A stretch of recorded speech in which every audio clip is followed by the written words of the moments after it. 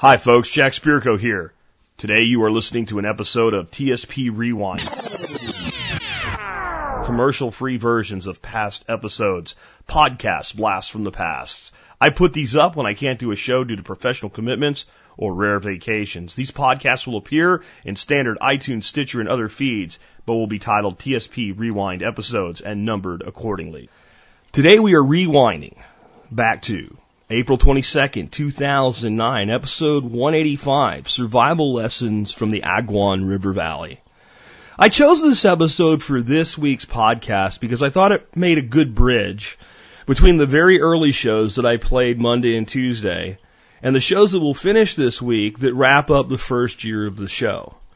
Because it marks a turning point in my life, much as these shows mark turning points in the show life cycle itself.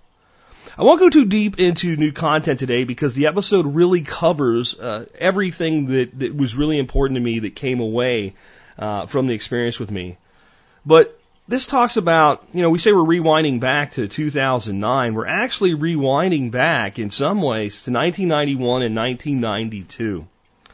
I took part in something called Operation Fortis Caminos as part of a detachment to the 536 Combat Engineers. From December 91 to June of 92, we worked to carve 10 miles of road into the Honduran interior in one of the harshest environments in the world. While there, I learned a lot about life, survival, and I learned that which seems so desolate and harsh can show you some of the most beautiful things the world has to offer. It also made an impact on me. If you think about my age, and you go back to that time, you can work out pretty quick. I was about 19. And by the time I came back from there, I was just about to turn 20.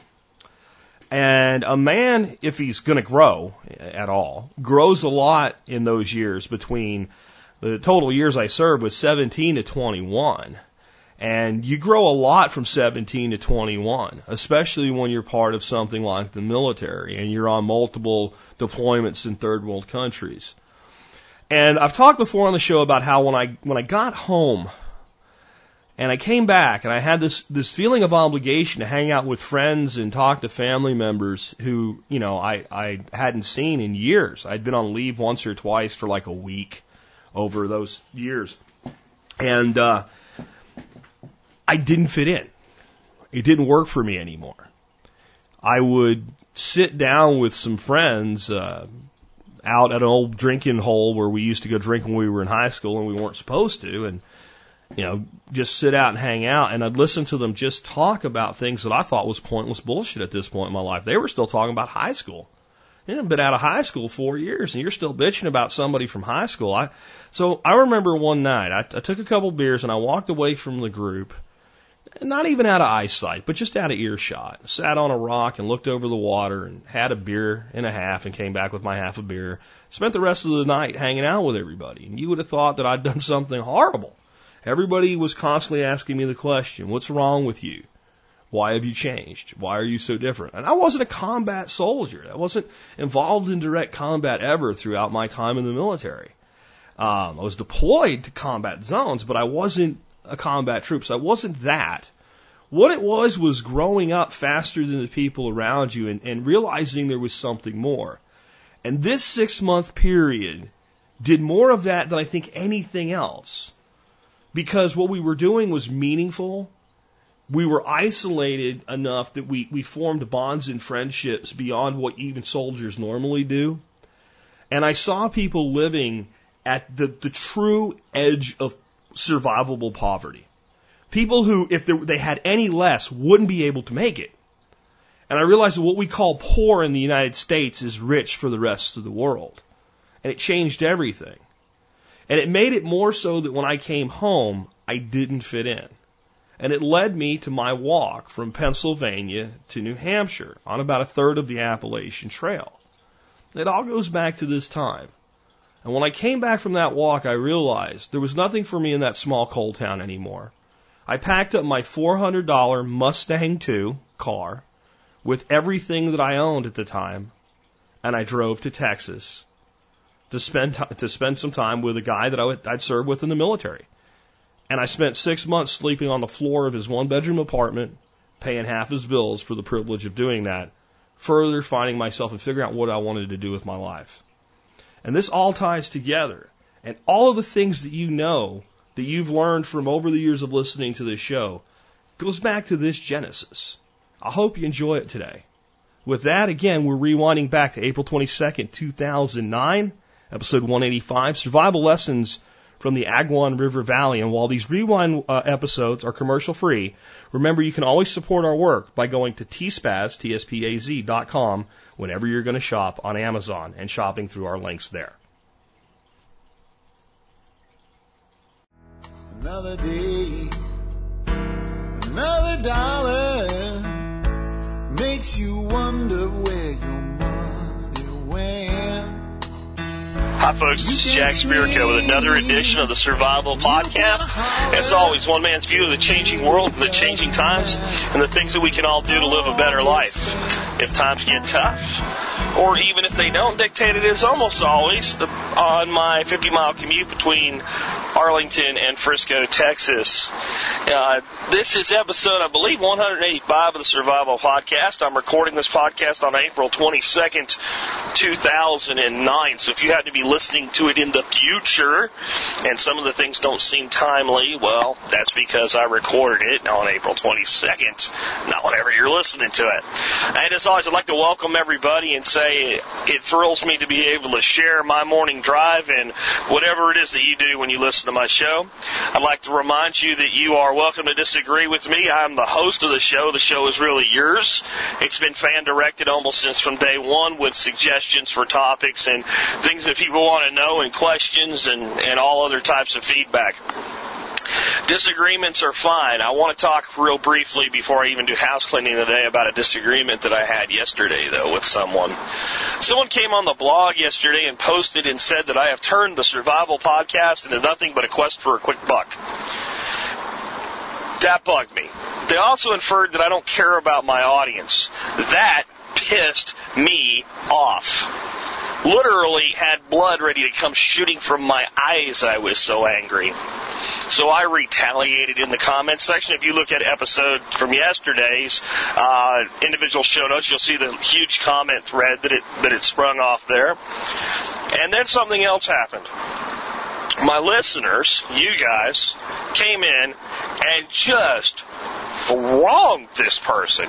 Just beat them about the head in the show. I mean, way tougher on them than I was. And someone asked in the moderators forum on the forum, Jack, how does it feel? I think Patriot asked me that. And I said it's absolutely humbling. So to those of you that realize that I care about you, and those of you who have, when somebody has, come at me, had my back and had my six, let me say thank you. And to everybody that listens, whether you're, a supporting member or not, let me say thank you for listening. Thank you for sharing my show. This show is about you, and I do it because I care about you deeply, and I care about my country deeply, and I want to see as few people affected by disaster adversely as possible. I want people to be ready. I want people to be prepared, and I've done everything I can, including put a profit in the show so that I can dedicate my life to this. And I'll let you disagree with me with just about anything, but you tell me I don't care about the people that I put this show out for, and you're putting yourself on the fighting side of me, and that's where you don't want to be. And I just wanted to be clear about that. Moving on, what is today's show about? Today's show is called Lessons from the Aguan River Valley. Now, Aguan River Valley, that sounds beautiful and romantic, doesn't it? What is the Aguan River Valley? The Aguan River Valley is in the middle of a dusty pit of mountains in the middle of Honduras.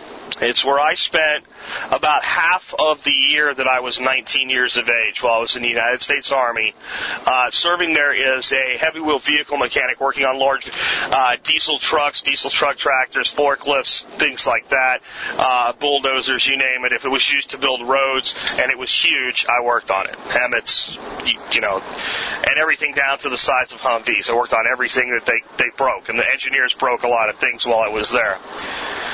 The Aguan River Valley is one of the most harsh, terrible, dirty, dusty hellholes on the planet, and at the same time one of the most beautiful places I've ever stood on this earth, and where I really came to understand how special life is and how special our world is. And how can something be like that? I'll give you a little bit of a description of what this place was like. The soil was largely from the results of ancient volcanoes. It was a very dry place, and once we got past the rain toward the January time, it was supposed to be dry already, and it still rained, so we had to deal with the rain when we got there. This topsoil was like talcum powder. And when people walked around, if you've ever seen Charlie Brown and Pigpen, and the little kid that never takes a bath and a little dust cloud goes around everywhere he goes, everybody was Pigpen in Honduras. Every place you saw a person walking, unless the ground was wet, you saw this little cloud of dust.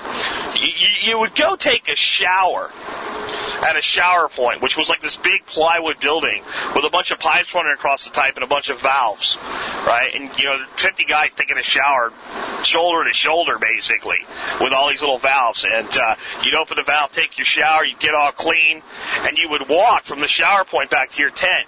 And I was lucky. I was close to the shower point. It was probably a 40-yard walk for me from the entrance of the shower point to the entrance of my tent. You'd sit down in the tent and take like a white handkerchief or a tissue or something and wipe your forehead, and you would wipe black dust off your forehead. Seconds after getting out of the shower, maybe a minute at max from getting out of the shower, you'd already have a layer of dirt on your head. Doesn't sound like the greatest place. It was full of scorpions, centipedes, venomous snakes, venomous spiders, brown recluse. There were more brown recluse than you can imagine, and there were ticks everywhere. Each day we would have to stop and, kind of check your buddy, like his head and stuff, to make sure that, your friend didn't have ticks in him. So we could pick ticks off each other. We looked like monkeys. And that got better over time as we cleared out all the brush and things like that. We were there 6 months, and this was really the way it was when we first got there. Some of these things never changed. Some of these things got better. The ticks were one of them. There weren't really many mosquitoes up in the high hills of the Aguan River Valley. It wasn't really bad from that respect, and that was one blessing. When we deployed out of there and we spent 3 days at the place called the Gulf of the Mosquitoes, different story. So we're up in this place, and what were we doing there? Well, we were miles from any pavement. I think we were about 10 miles from a National Guard camp that I can't remember the name of. And we were in a camp that we called Makora, and it was a tent city. There were about 500 men and women in service there once we got everything set up and brought people in. I went in the advance party. When we got there was nothing. Absolutely nothing.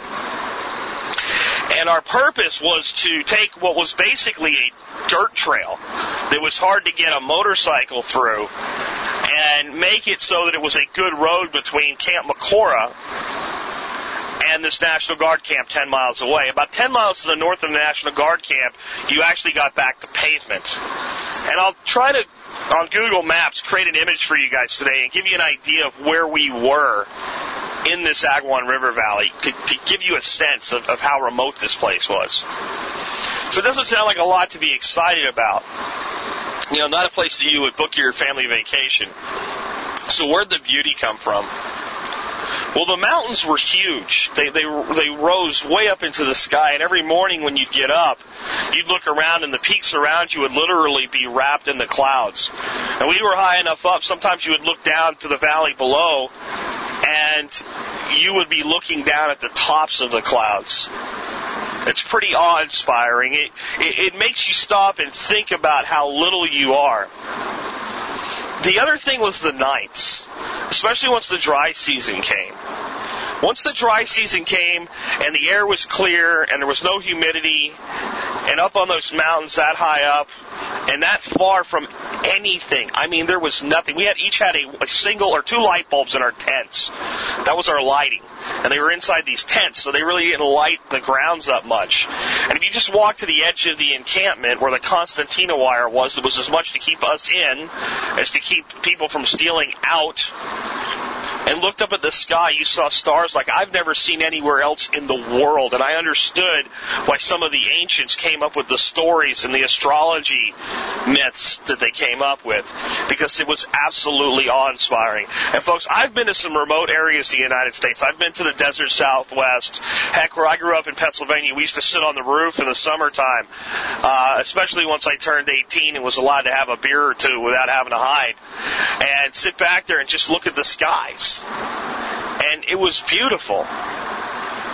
But it was nothing like this place in Honduras where there was really no real sources of light.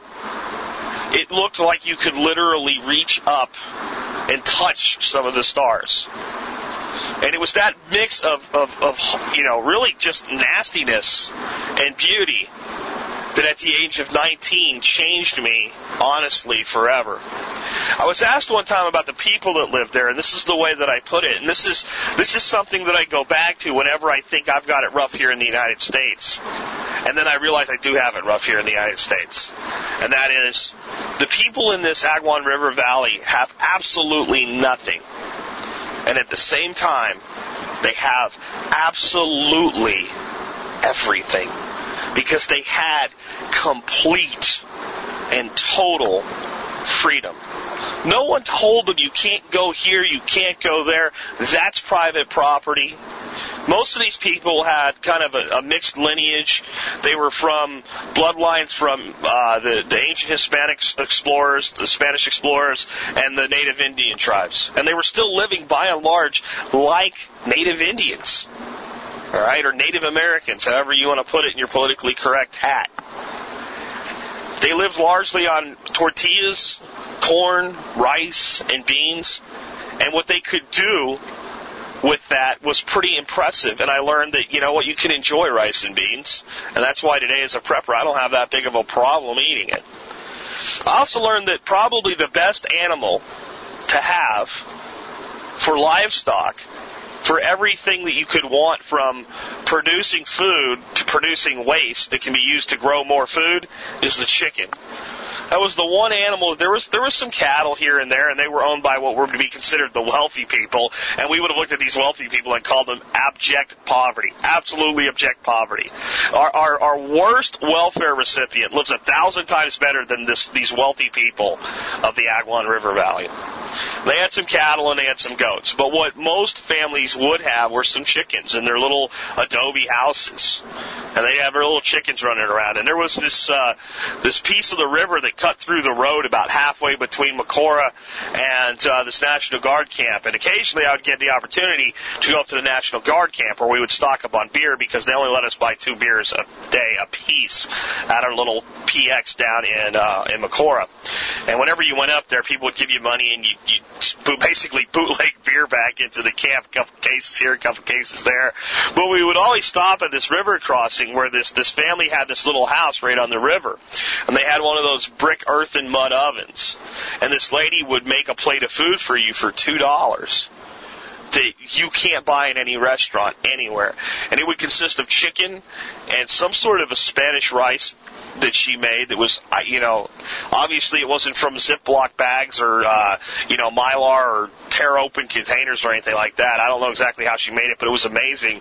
And she would fry plantains. And in those who don't know what a plantain is, it looks like a green banana, but you would never eat it raw. These are something you cook. But I've had plantains made a variety of ways. This lady, out in the middle of nowhere, fried these things in a way that made a fried potato taste like crap. These were amazing. And they tasted almost like a French fried potato, but better. They were thick, puffy.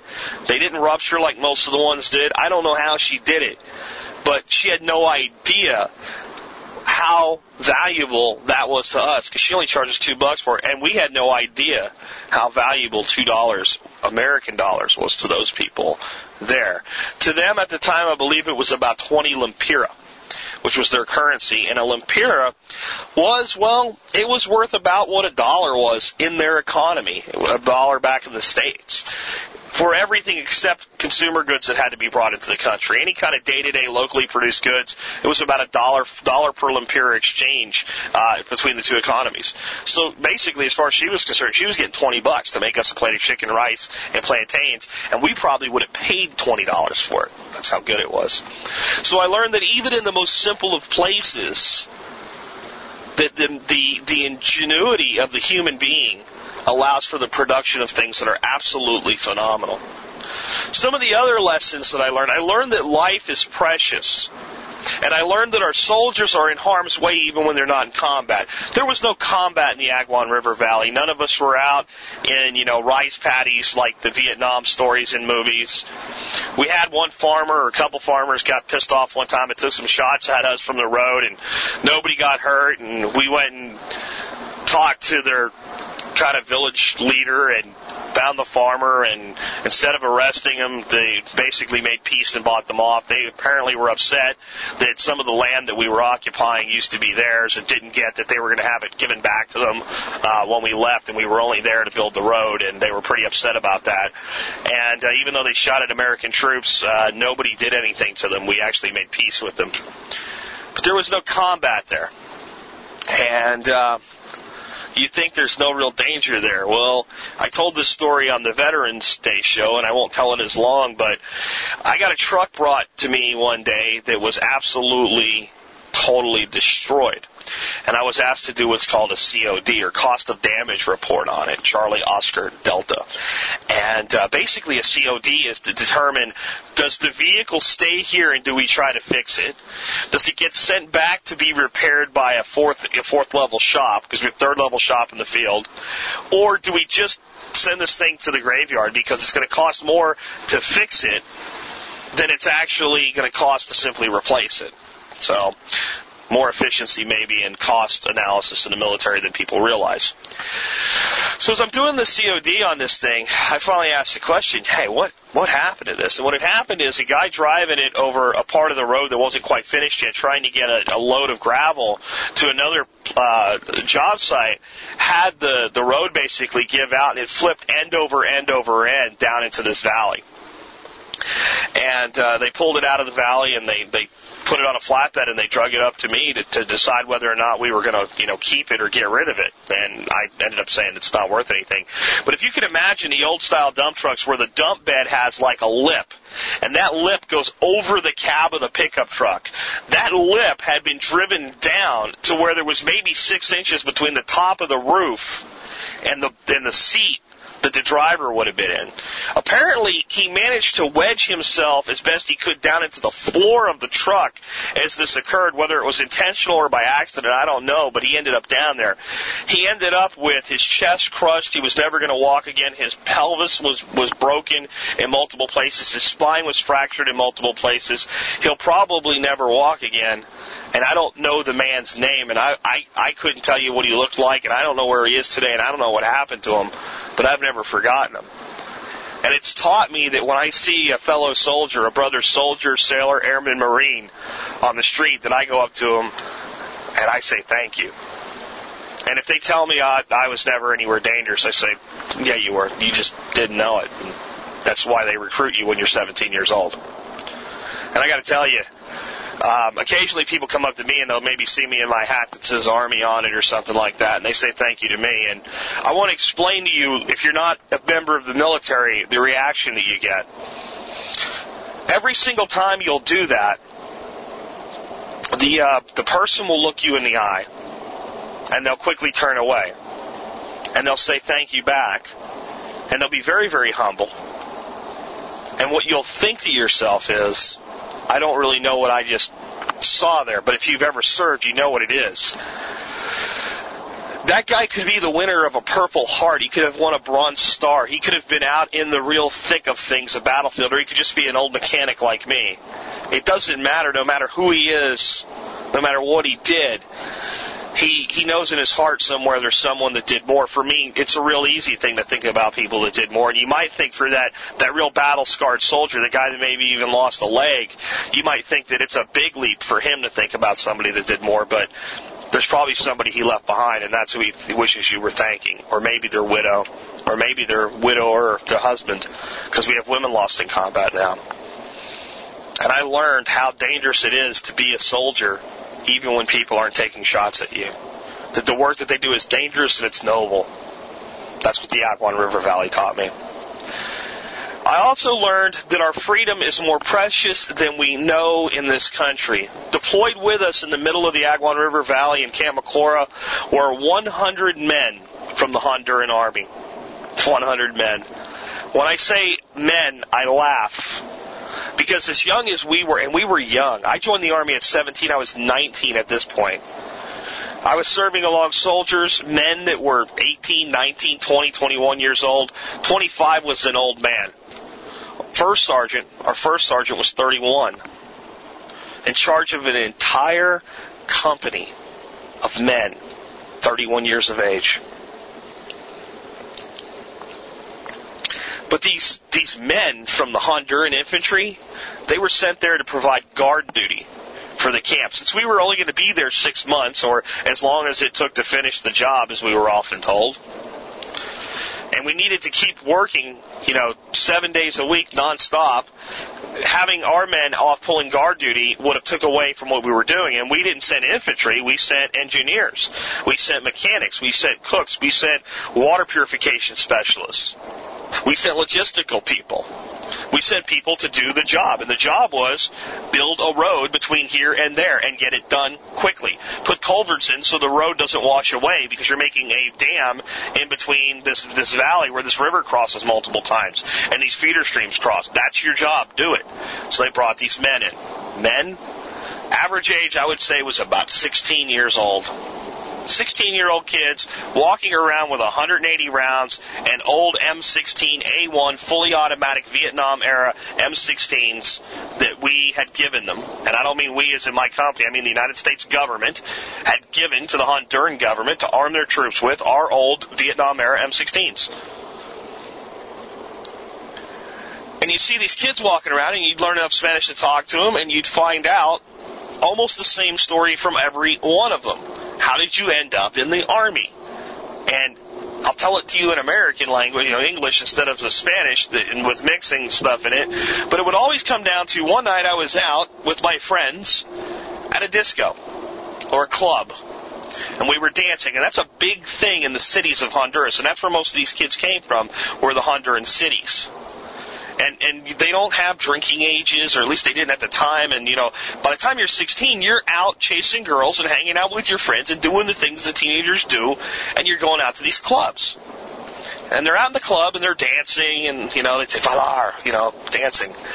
And all of a sudden, military truck would roll up outside. They'd open the back end. A couple guys would get out. They'd come in with their M16s. They would line everybody up. Girls go that way. You don't have to be worried about this. Boys get in line. And they would start putting boys into the truck. And they would say, you are now beginning your 2 years of compulsory military service. This was not thuggery. This is legal to do in the nation. At least in 1991 it was. I don't know what Honduras does today to put people in their military. It may not be much different. Basically, they were just being conscripted. And you get a chance to, write a letter to your parents and let them know what happened to you. And some of your friends would probably go tell them anyway. They would know because it would be big news that, another group of kids have been lined up and sent off to serve. And you'd be trained, and they'd give you a uniform, and they'd give you a place to sleep, and then you'd be given a mission, and you'd be sent out to do it. And you'd serve for 2 years. At the end of those 2 years, they gave you a card, a tarata. And your tarata would say, hey, you've served your 2 years of compulsory service. You better not lose it, because if they ever did this again and you happen to be one of the people picked up, you didn't have your tarata on you, you're back in the Army again. And I met this one guy, and I looked at him, and he was about 22, 23 years old, and he was a private. But, did they just get you? He says, no, he used to be a sergeant.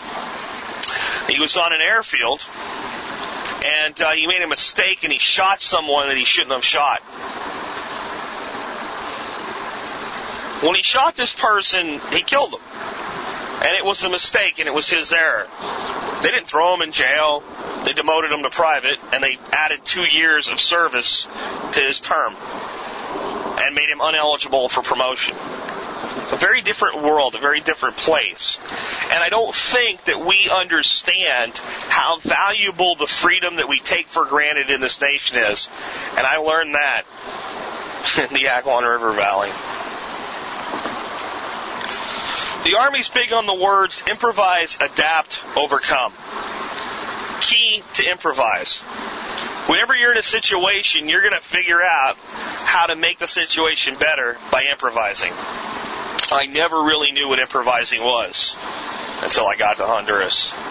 Every scrap of wood that was left over by the engineers that were building our little buildings and our platforms for our tents to be built on, at least, we lived in a tent. We didn't have a third floor, though. They built us these little, stages, and we put the tents on the stage instead of a plywood floor. Every little scrap would be gathered up.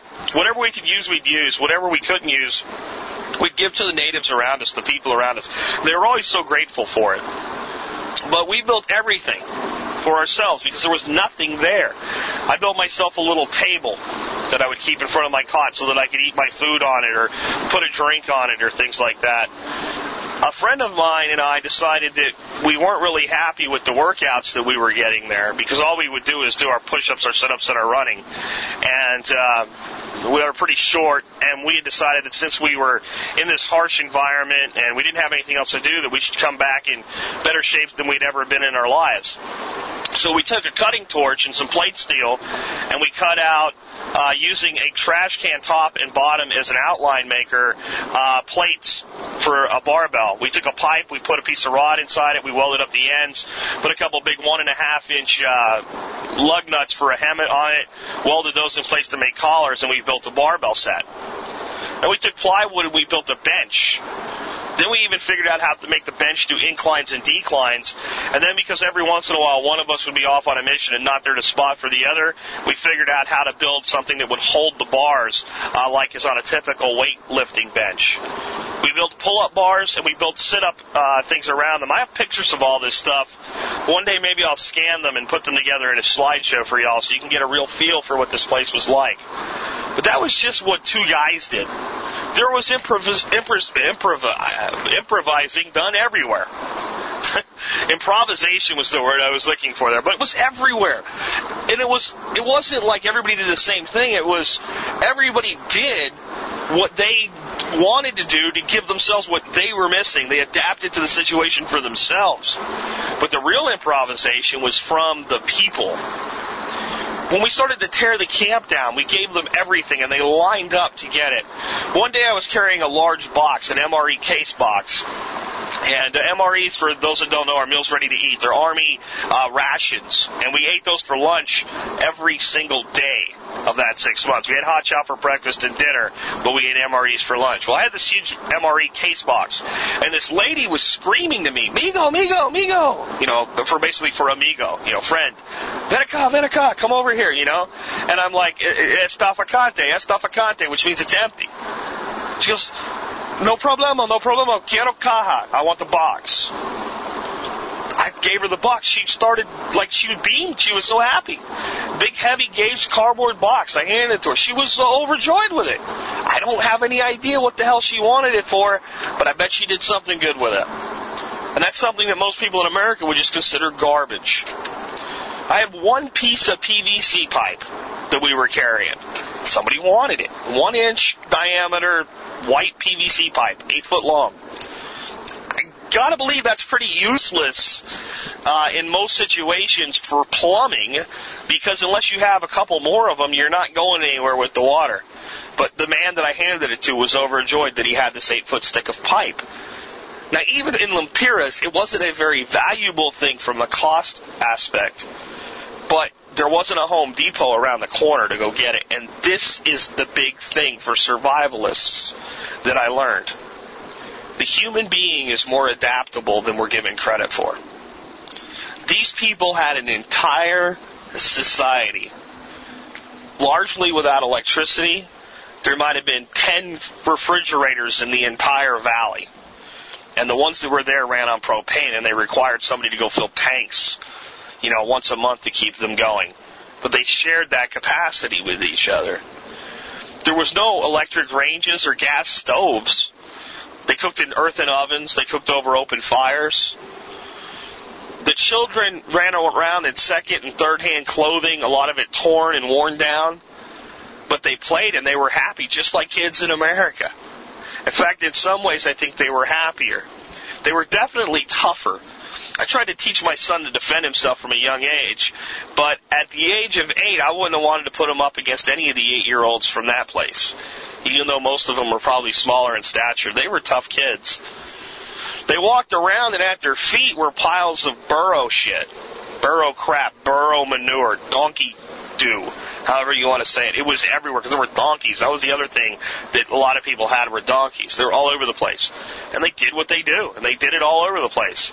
And they'd walk through these dirt streets with piles of donkey crap laying around. I mean, it would seem like a terrible life, but they played with each other and they had fun. I learned that we can always learn something from another person. Whether we are from, America or from a small place like Macora, Honduras. In Macora, there was this dog. And this dog looked like he was on his last legs. He looked like he was going to die. He was mangy. He walked slow. But he followed this group of people that came to the camp every day. And they hated this dog. The children tormented this dog. And I felt so bad for this dog. And we used to give these people a little bit of food and a little bit of stuff whenever we could. And one day I snapped out on them and I said, and the next time one of you does anything to this dog in front of me, you'll get nothing from me or any of these other soldiers ever again. I don't care if you're nice to the dog, but you leave him alone. And they did. And I started bringing the dog leftovers from breakfast. I'd go get a ladle full of eggs. And I think these people hated this dog because he was getting a ladle full of eggs. And they were fighting over some, accessory packets from an MRE.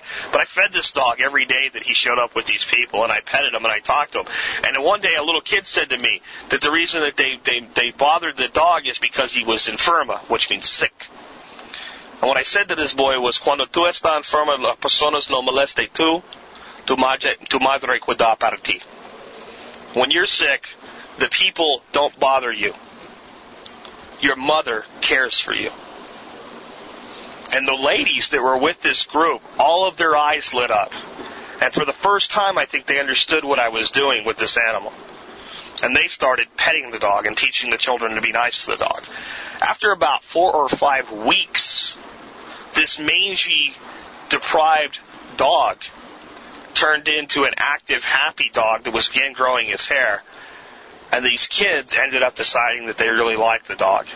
And he became their friend. And they took care of him even after we left. I'm sure of that, based on the way that I saw these children treating this dog as he got better. And they learned that the way that things look is not the way that they always are. And I got to tell you, I didn't know I was teaching them that. I had no idea that's what I was doing. All I thought I was doing is taking care of a poor sick dog because that's what I was taught to do when I was a kid. When something's hurt, you do what you can to save it. We might be hunters, but, when I was a kid, we had this little squirrel that we found that lost its mother. We took care of it. And people would say, well, how can you take care of something like that, but you'll go out and shoot it? Hey, when something's helpless, you take care of it. That's all I was doing. But I taught those kids that lesson. And I learned the same exact thing from them. And this to me, folks, is why I do this show. Because I'll say something someday on this show, and I won't even realize what I've said. I'll say it in anger, I'll say it in passion, I'll say it in sympathy. And it'll seem like a non-event to me, and 4 days later, I'll get an email from one of you. And you'll tell me what it meant to you. I learned that in Honduras at 19. But I didn't figure it out until many, many years later. And that's the biggest lesson that I have for you today. As you walk through life, as you prep, as you take care of your family, as you try to be a good citizen, as you try to be a good neighbor, as you try to be a good American, as you try to make sure that you're prepared for whatever comes in life, realize that there are lessons in your past that you have yet to learn. That on a daily basis, you should take just a moment to pause and think. Think about your own past. Relive your memories. And look for the lessons that you've learned that you don't know. Look for the lessons that you've learned that you're even acting on. But you don't know why you think that way. Because it will give you more power, more ability, and more passion. What does this have to do with survivalism? Passionate people survive. Passionate people lay down their lives for their brethren. Passionate people that know why they believe what they believe, no matter what it is, will do whatever it takes to take care of themselves and those around them because they know what they do matters. People without passion are the ones that end up on rooftops waiting for someone to save them. And what I can tell you about these poor, impoverished people in the Aguan River Valley, none of them, if that valley ever floods, would have ended up on a frickin' rooftop waiting for someone to come save them because they would know no one is coming to save them. They would have taken action. They would have said, we don't have a car. They would have walked the way they walked everywhere that they went. They would have known what to do, and they probably had to do it before. And they're not superhuman. Some of them would have died, and they would have accepted that that's the reality of life, and they would have went on with life. Those people, I will say it again, had absolutely nothing as we defined having things in this nation. And at the same time, they had everything. Because in their minds, in their hearts, they knew what it was to be free. They knew what it was to have liberty. They knew what it was to have self-direction in their lives. And they knew what it was to be in control of their own life. And to realize that they could do whatever they want. And I asked them at times, why don't you leave? Why don't you go to the city like so many others have? And they all responded with the same thing. I don't want to. I don't want to. And in America, I hope that we start using those words less to talk about what we don't want to do at work and more about what we don't want to do in our lives. Because if you want to build lifestyles that are sustainable, that will help you live the life you want, whether times get tough or even if they don't, you have to start asking yourself, what do I not want to do? And then don't do it. That's as simple as it was for these people. And you might say, but our lives are more complicated only because we choose complication. Only because we choose difficulty. Only because we choose perceived comfort in exchange for actual liberty. If we could take the capabilities, the things, the knowledge, the stuff that we have in America, and we could learn from a primitive people like those people that live there, and there's thousands of these societies left in the world. If we don't keep trying to squish them out and make them assimilate, they'll always be there. And if we could take that spirit and that knowledge and marry it with what we have here, we might just put this country back to what it was intended to be. That has everything to do with survivalism. Because, folks, for me, survivalism is not just for me and you to survive, not just for our families to survive, not just for our family units to survive, but it's the very survival of our way of life and the liberty that we have come to know in America. I hope that my little trip back to 1991 today has helped you understand how valuable what we have here is. And I hope it helps you figure out how to live a better life if times get tough, or even if they don't. When you can scream and you can holler, it really doesn't matter, 'cause it all gets spent.